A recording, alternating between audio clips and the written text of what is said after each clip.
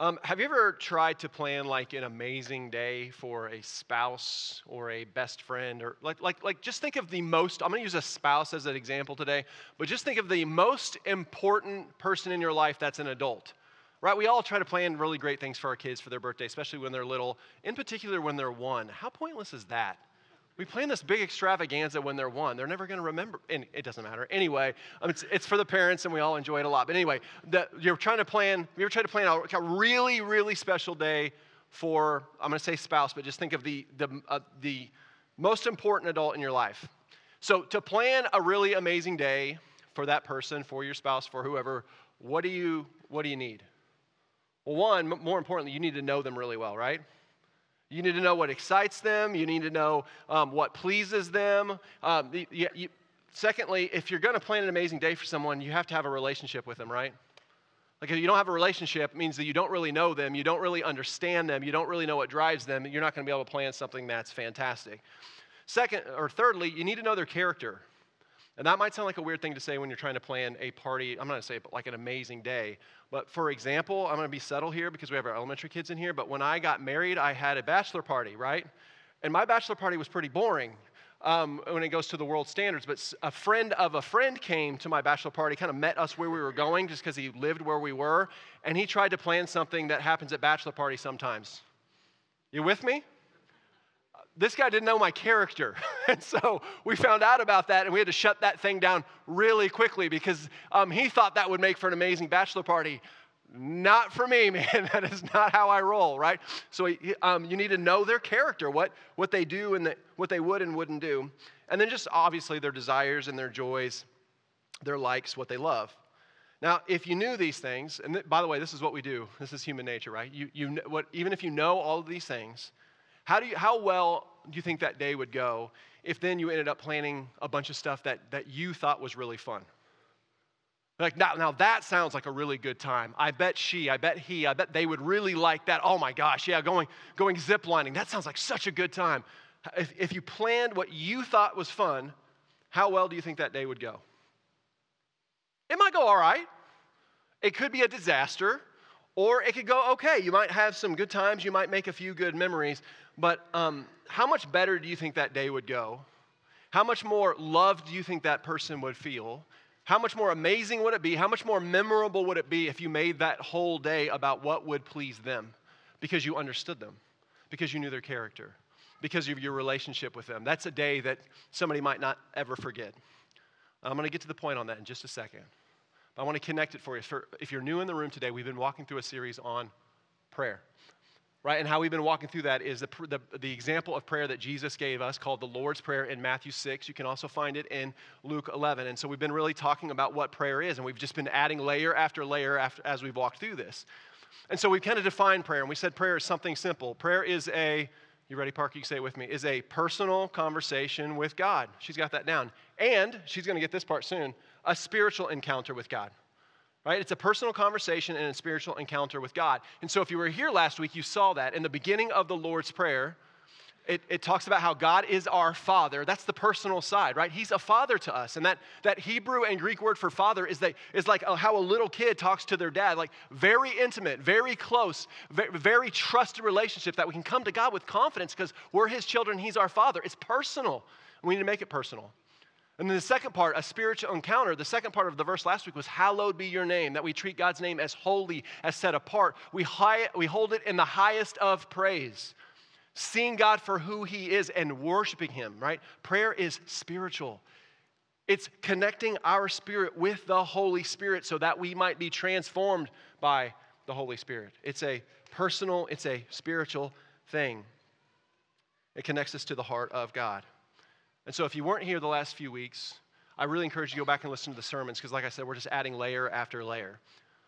So if last week showed us where our personal conversations and our worship should be placed in prayer, where it should be directed in prayer, I think Jesus this week is going to show us our greatest purpose in prayer. Now there's a lot of purposes to prayer. There's not just one.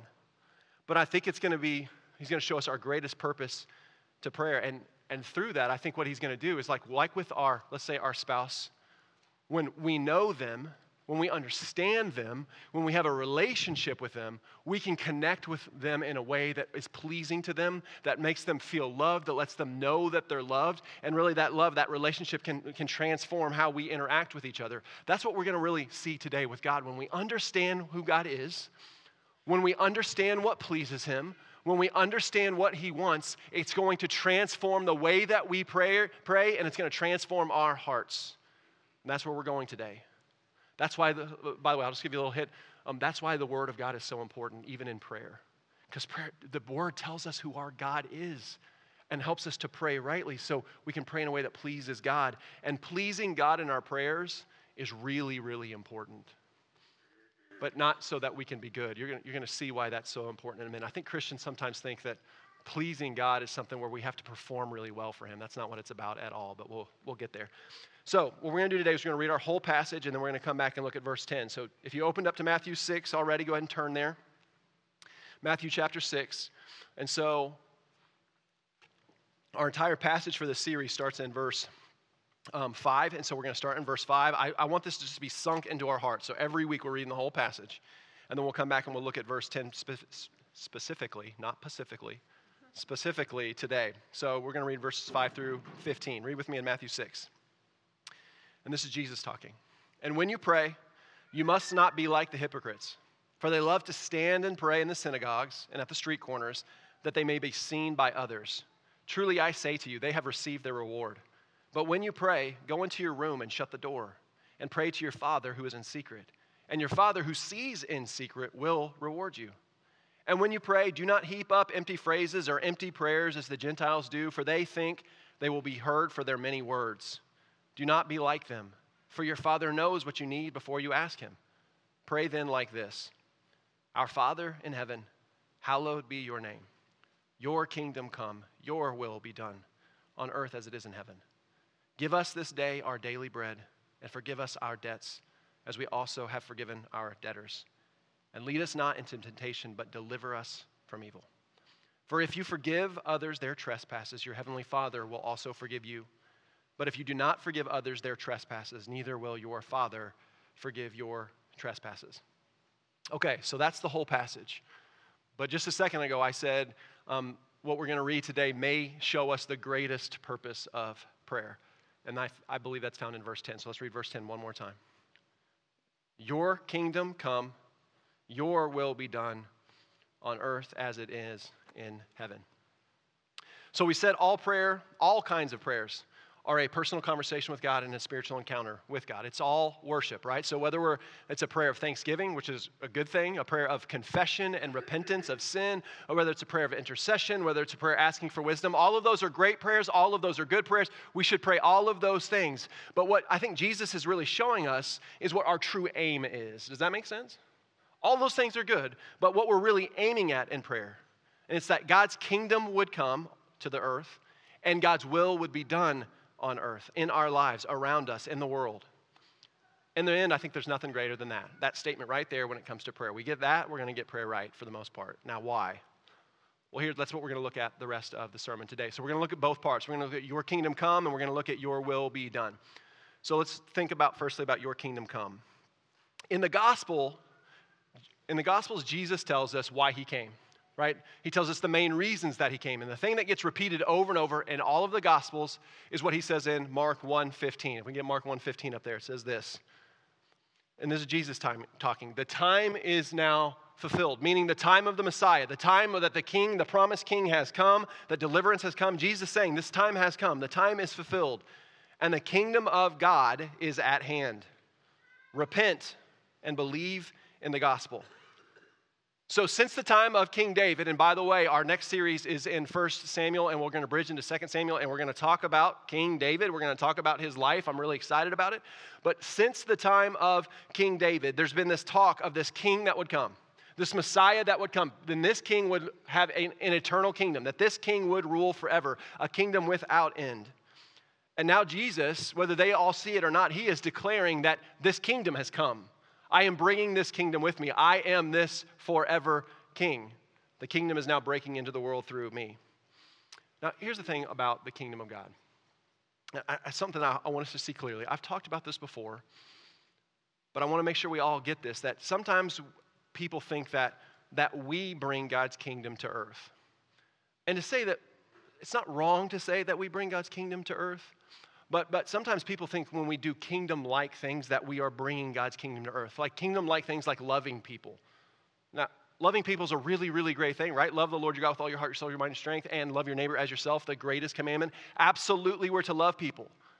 Or serving people, or doing good things in the neighborhood, or all of those types of things. Like those are really, really good things, and those so excellently reflect the character of God and who He is and holiness. But I want you to hear something. Those things don't bring the kingdom of God to earth. Are you hearing me on that? Who brings the kingdom of God to earth? Anybody know? Hey, kids that were in the elementary class this morning, who brings the kingdom of God to earth? Jesus.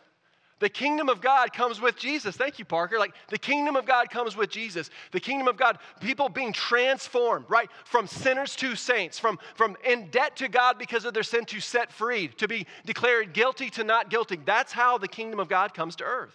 I love the way that Paul says it in Colossians 1:13. Can we get that, Denver? Colossians 1:13. I think we have that one. Yeah, there it is. He has delivered us from the domain of darkness, meaning Satan, sin, and evil, and transferred us to the kingdom of His beloved Son, in whom we have redemption, the forgiveness of sins. In other words, the kingdom of God comes through the King. The kingdom comes when God sees us enslaved to our sin, when He sees us imprisoned by the weapons of our enemy, Satan, and He extends to us the free gift of grace through His Son, Jesus Christ, and saves us from hell and death and delivers us into His kingdom, into His family as His redeemed saints. That's why when Jesus said, the kingdom of God has come, therefore what? Repent and believe. When people repent of their sins, when they realize they are guilty, and they also realize that Jesus came to save them and to wash away their sins and to redeem them, that's the kingdom of God coming to earth. So the only way, church, that we really bring the kingdom of God to earth is by proclaiming the gospel of Jesus Christ. And Jesus Christ seeing people lost in their sin and transforming their hearts. In the elementary class this morning, Kayla did an amazing job of showing how we have selfish, sinful hearts, black hearts. And then God's kingdom comes into our lives, and it turned around and it said, I think it said loving, right? We go from selfish to loving. We love God and we love people. He transforms our dead hearts to be alive. That's the kingdom of God coming to earth. Now, we see the evidence of this kingdom in the transformation and the sanctification of His saints, right? And so the kingdom has come in my life, but the kingdom, you can think of it this way, the kingdom is still coming, because am I perfect yet? Are you perfect yet? Right, that day has not come when we will be fully glorified with Jesus in His forever kingdom. And so the kingdom is displayed when we are sanctified, when we are transformed, and we display the goodness, the holiness, the set apartness, the distinction of our Heavenly Father, of our Savior and Lord, and when we show that in the world. Right, when we display the character of our King, it is a reflection of His kingdom, and it points people to who He is, because the world doesn't work the way that God's kingdom does. The kingdom of the world is totally different than the kingdom of God, right? So as I always say, holiness is really the word kind of translates in multiple ways, but one of the ways it translates is set apart. We're to be distinct from the world in our purity, in our holiness, in our goodness, in the reflection of our King. Have you ever heard of a guy named Augustine or Augustine? If you're a little bit pretentious, it's Augustine for sure. Right, but either way, he lived around 300. He's one of the oldest church fathers, one of the most influential, but he compared these two, he called them the cities, but the city of God or the kingdom of God versus the city of man or the kingdom of man. And he described the city of man like this. The city of man is evidenced by selfishness, which we talked about in the elementary class, right? As selfishness, as pride, as self-ambition, just self-focus. Like everything that comes with that, greed and lust, that's what the world desires. That's what the world, control, power, that world goes after those things. And man's kingdom, you can tell it's man's kingdom because man's kingdom is temporary. And it is sinful, and it's always going to collapse because it's built on lies. Like there are truths there are truths in this world, but like man's kingdom is not built on truth. It's built on deception and lies, whether we can see those lies or not. So it's always going to collapse. And Augustine used Rome as the perfect example. It seemed like Rome was going to stand forever, that they were going to rule over a big portion of the world forever. Rome called themselves the light of the world. And man, they were powerful, and they had the best technology and the best army and the most money and all the glory. But where's the Roman Empire now? It collapsed a long, long time ago, and so now it's just a distant memory, something we point back to and be like, wow, look what man can accomplish. But what man accomplishes is really a collapsed kingdom. And we put that on as a dichotomy to the city of God, or the kingdom of God, which is built on holiness and righteousness and love and justice and the character of God. Exactly what we have inherited in Christ and what we are being transformed to reflect by the Holy Spirit, right? And God's kingdom, in contrast to the city of man, is eternal, it is holy, and it will never collapse because it is held together by its king. It is held together by truth that can never fall and will never fail. And so, listen, church, we pray for the kingdom of God to come by praying that Christ would save sinners, that hearts would be transformed, and that our hearts would be transformed more and more to reflect our King, to reflect his eternal kingdom. Listen, this is really that we would be more holy. You know what's been enlightening to look at Paul's prayers and all of his letters to his churches that he planted and started or supported and all the people, is Paul very rarely prays against people's sin. You ever notice that? Now, he talks about the dangers of sin all the time, but in his prayers, what he's praying the most are things like, I pray that your love would abound. I pray that you would be blameless before your King. I pray that you would be united in heart, soul, and mind as you're united to Jesus. He's praying for what he knows that they can be in Christ. He of course speaks against sin, but you very rarely hear him speak against their sin as a church. He speaks mostly about what they can be, their abounding love. Paul sees who Christ is. He sees his kingdom. He sees who we can be, who we should be. He says, I want you to be that, because if you understood what it is to be in God's kingdom, to be sanctified, to be holy, you would never want anything else. So I'm praying that you will see the love of God, and you will abound in that love. You will overflow with that love, because you'll never want anything else more. That's what Paul wants for us. I think so often we just want to be better or not as bad, or no, God wants us to abound in his kingdom. And what a blessing it is that God's kingdom doesn't come through our performance or how good we can do at a particular time. It comes through the transforming power of Jesus Christ and his kingdom. Man, that is a relief to us that know that we can't do it all on our own. Stop looking to yourself, but look to Christ, and that's what will transform you. So that's what we pray for. Now, that's the already part of God's kingdom, but there's a not yet part, right? We live in a time, you've heard me say this before, of already not yet. God's kingdom has already come, but as I said before, we're not perfected yet, right? So the real prayer here, like the ultimate prayer here, is that God's kingdom would truly come. Open up your Bibles to Revelation 21. Second to last chapter in the book. This is a passage that we've looked at before. We'll probably look at it 100 more times if Freshwater's here until I die. I think it's one of those passages, I say this a lot, that you just this passage needs to be a part of who you are, right? You need to lock it in, because this is ultimately what God is promising us. This is ultimately what it's going to look like when God's kingdom comes to earth and it's fully fulfilled forever. Revelation 21, we're going to start in verse 1 and read through verse 5. Then I saw a new heaven and a new earth, for the first heaven and the first earth had passed away, and the sea was no more. And I saw the holy city, New Jerusalem, coming down out of heaven from God, prepared as a bride adorned for her husband. And I heard a loud voice from the throne saying, Behold, the dwelling place of God is with man. He will dwell with them, and they will be his people. And God himself will be with them as their God. He will wipe away every tear from their eyes, and death shall be no more. Neither shall there be mourning, nor crying, nor pain anymore, for the former things have passed away. And he who was seated on the throne said, Behold, I am making all things new. Also he said, Write this down, for these words are trustworthy and true. Right? God's kingdom is built on what is trustworthy and true. Church, this is actually our greatest hope.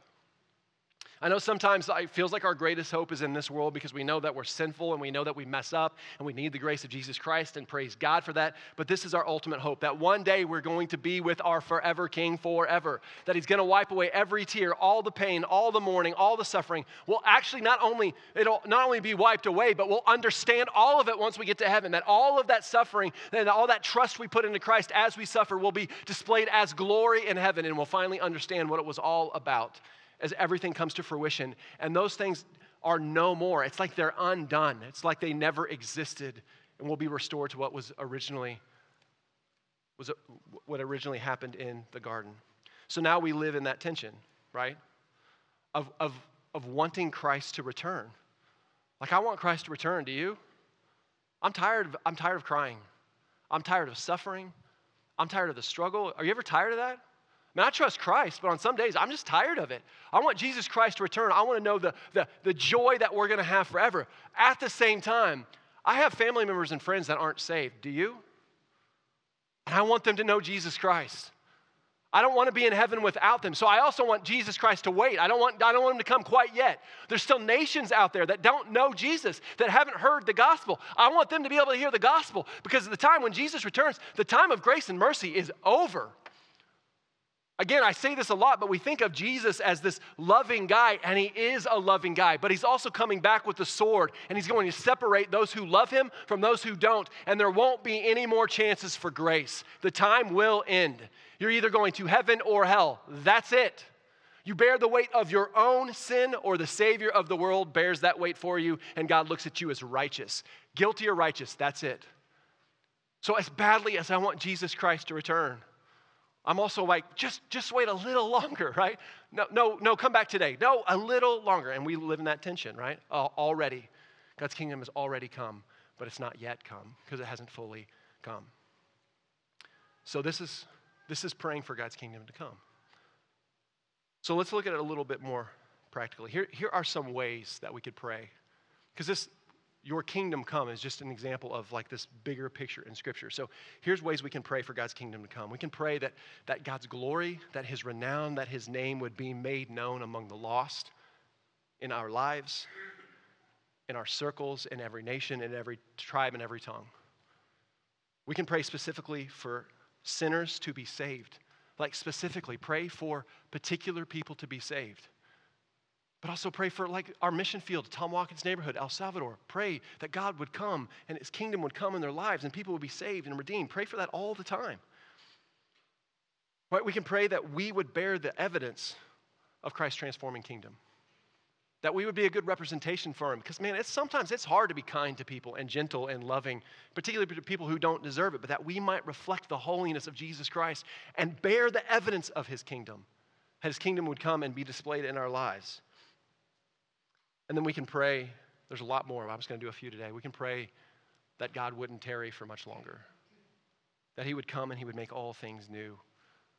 And that we, his family, could live with him forever and celebrate at the banquet, at the feast forevermore with our King, and talk about all of the amazing things that he has done throughout history, that he's done in our lives and done in all the lives of the saints. I just imagine we're going to sit around a big banquet table and we're going to talk about just how amazing Jesus is. And I think we're going to tell stories about a grandma who lived in a neighborhood, who loved all of her grandkids and all of her kids and all the kids in the neighborhood. And she pointed them all to Jesus. And a lot of kids grew up and they got saved, and their kids got saved, and their kids got saved. And just a grandma that no one knew except for the people in that neighborhood. And we're going to be in heaven sitting around a banquet table and be like, look what Jesus did with your life. Look at the ripples that came from your life because you were faithful to Jesus.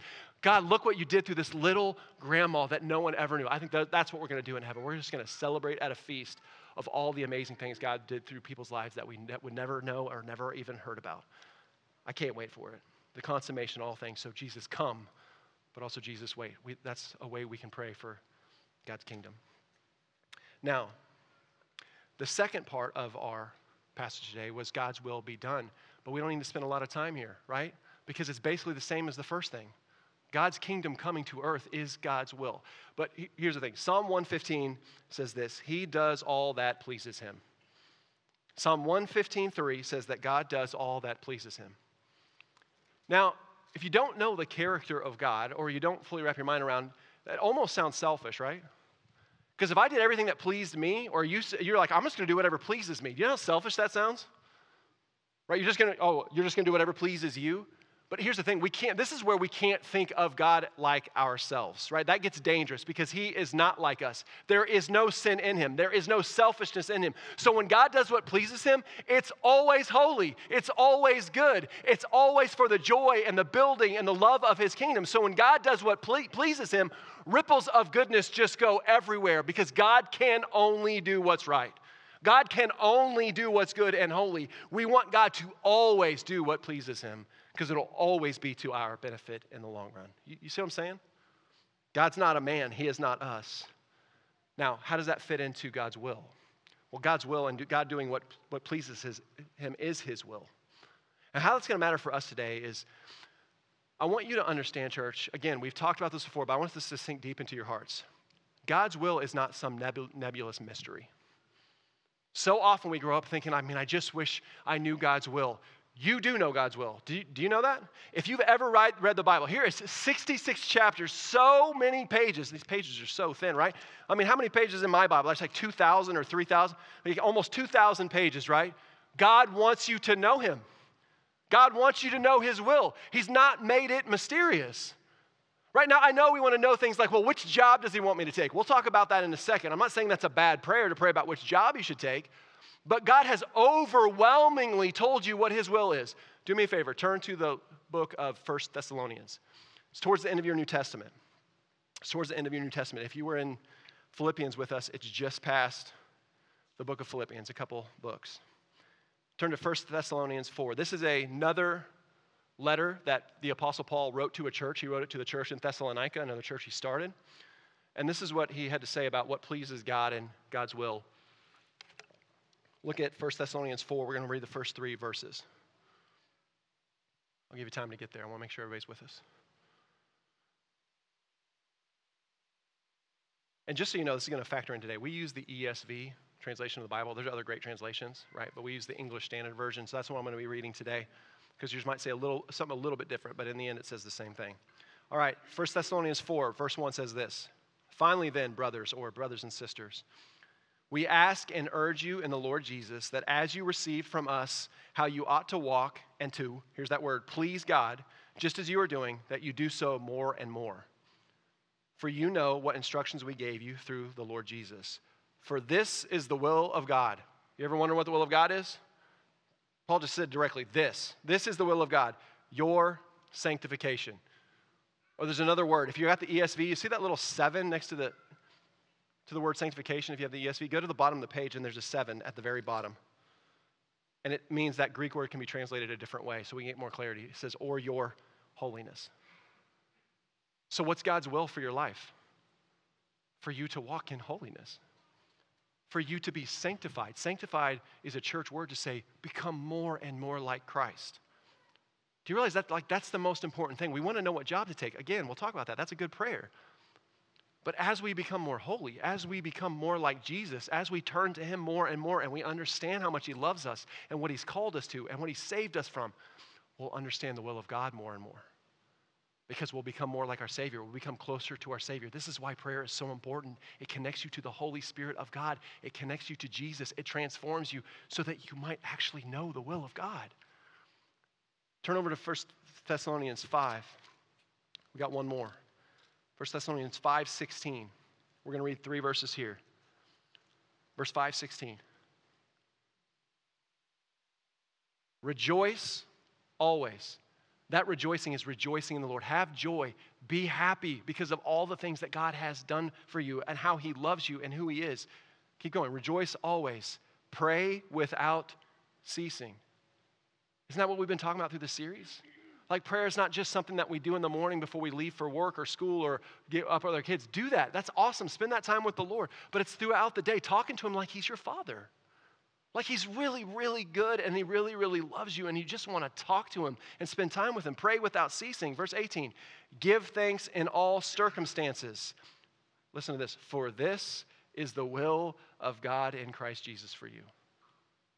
The Bible's telling you what the will of God is. Listen, God wants you to be thankful. Have you ever seen secular studies about what thankfulness does to our minds?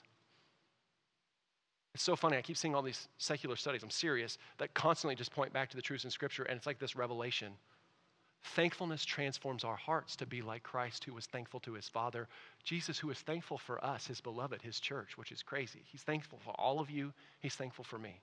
So it's being thankful to God for who he is, for what he's done, for what he promises to do, rejoicing in him, being happy that God has saved you and redeemed you and loves you no matter where you've been, no matter what you've done. He's going to love you. He's going to be steadfast. And then talking to him always, pray without ceasing. Build your relationship with God. This is what God wants. That relationship with him will transform you to want to rejoice, to be thankful, to be sanctified, to be like Christ, to see the kingdom of God come to earth. See how these things are the same thing? The will of God is that God's kingdom would come to earth and transform sinners into saints, make them more like Christ until one day they're redeemed with him in glory forever. Amen. See why this is the most important part of this prayer? I say in what we do, hallowed be your name is probably the most important part of this prayer. Worship God. But this is telling us how we do this thing, that this is God's will. We get so hung up on God's will and what he wants with our life. But in what he wants more than anything is for us to live lives of holiness. But the tricky thing about that is you're not good enough to live a life of holiness on your own. But in your weakness comes Christ's strength to transform you, to walk in that joy, to walk in that goodness, to walk in that love, to walk in that justice, to walk in a reflection of Jesus Christ. About this passage, a pastor named J.I. Packer said this. I think we have this quote from J.I. Packer. Said this about verse 10. Here more clearly than anywhere, the purpose of prayer becomes plain. Not to make God do my will, which is practicing magic, but to bring my will into line with his. That's the most important part of prayer. Now, I don't want you to hear that quote and think, well, can't I ask for things? You know, the next part of this prayer is to pray for our daily bread, meaning to pray for our needs, to pray for the needs of others. Absolutely, that is a wonderful thing. That is a good thing. God's literally telling you, come to me and ask. Come to your Father, talk to him like a father. Pray all the time. Pray without ceasing. I just want us to see that this is the most important thing to get right before we just start asking God to understand what prayer is really about. Prayer draws us into the presence of God. And if our prayers are firstly focused on him, and secondarily, our prayers about what he says, and what he says his will is in his word, then our hearts will ever so slowly be transformed to be more like his, to be aligned with his, and we'll walk in the will of God. It's about God's will being done, right? So, again, this prayer isn't primarily about which job to take or which college to go to. That's what we're dealing with right now, all right? Or who you should marry or any of those things. Are those things good to pray about? Absolutely, pray about them. Does God sometimes answer that prayer directly? Yeah, sometimes you pray about something and you're like, God, if I'm not supposed to do this, just make it so everything shuts down so I clearly can't do it. And sometimes that happens. And then sometimes you're like, God, I don't know which one to take. Could you just make it clear to me? And sometimes you just have overwhelming peace and then door after door after door after door opens and it feels like God answered that prayer. Now, do we know directly that God said that's exactly what you should do? Not always, no. But it feels like God's leading us in a direction, right? But you ever prayed for God's will and you're like, I don't know. I don't know which job to take. Which job does God want me to take, this one or this one? They both would work, but which one is his will? But we just saw what God's will is, right? Your sanctification. That his kingdom would come in your life. We don't have to get hung up on things like this. If you are pursuing the Lord, and if you know I want to take that job, but I know in that job I can bring God glory. I know in that job I can do good things for his kingdom. I know in that job I can continue to be sanctified and I can reflect the kingdom there while working hard for my employer or whoever else. And even in my hard work, I can reflect the glory of God. Then if that's all true and you've sought out wisdom and you've sought the Lord and you've talked to your Father and you've put him first and you second, and then you know what you do after that? If there's two jobs, do you know what you do? Whatever you want. And you go and you take that job and you give that job to God for his glory and you serve him in that role. That's God's will for your life, your sanctification, the kingdom of God coming earth. We don't have to stress about these things like that. Pursue God, pursue holiness, pursue righteousness, and all these other things are going to fall into place. And even if you make the wrong decision, somehow, don't act like God can't redeem a bad decision. That's what he does. He redeems bad decisions and turns them into good things. He takes broken things and turns them into holy things. So this is how we pray. Seek God's kingdom so that our hearts will be aligned with his heart.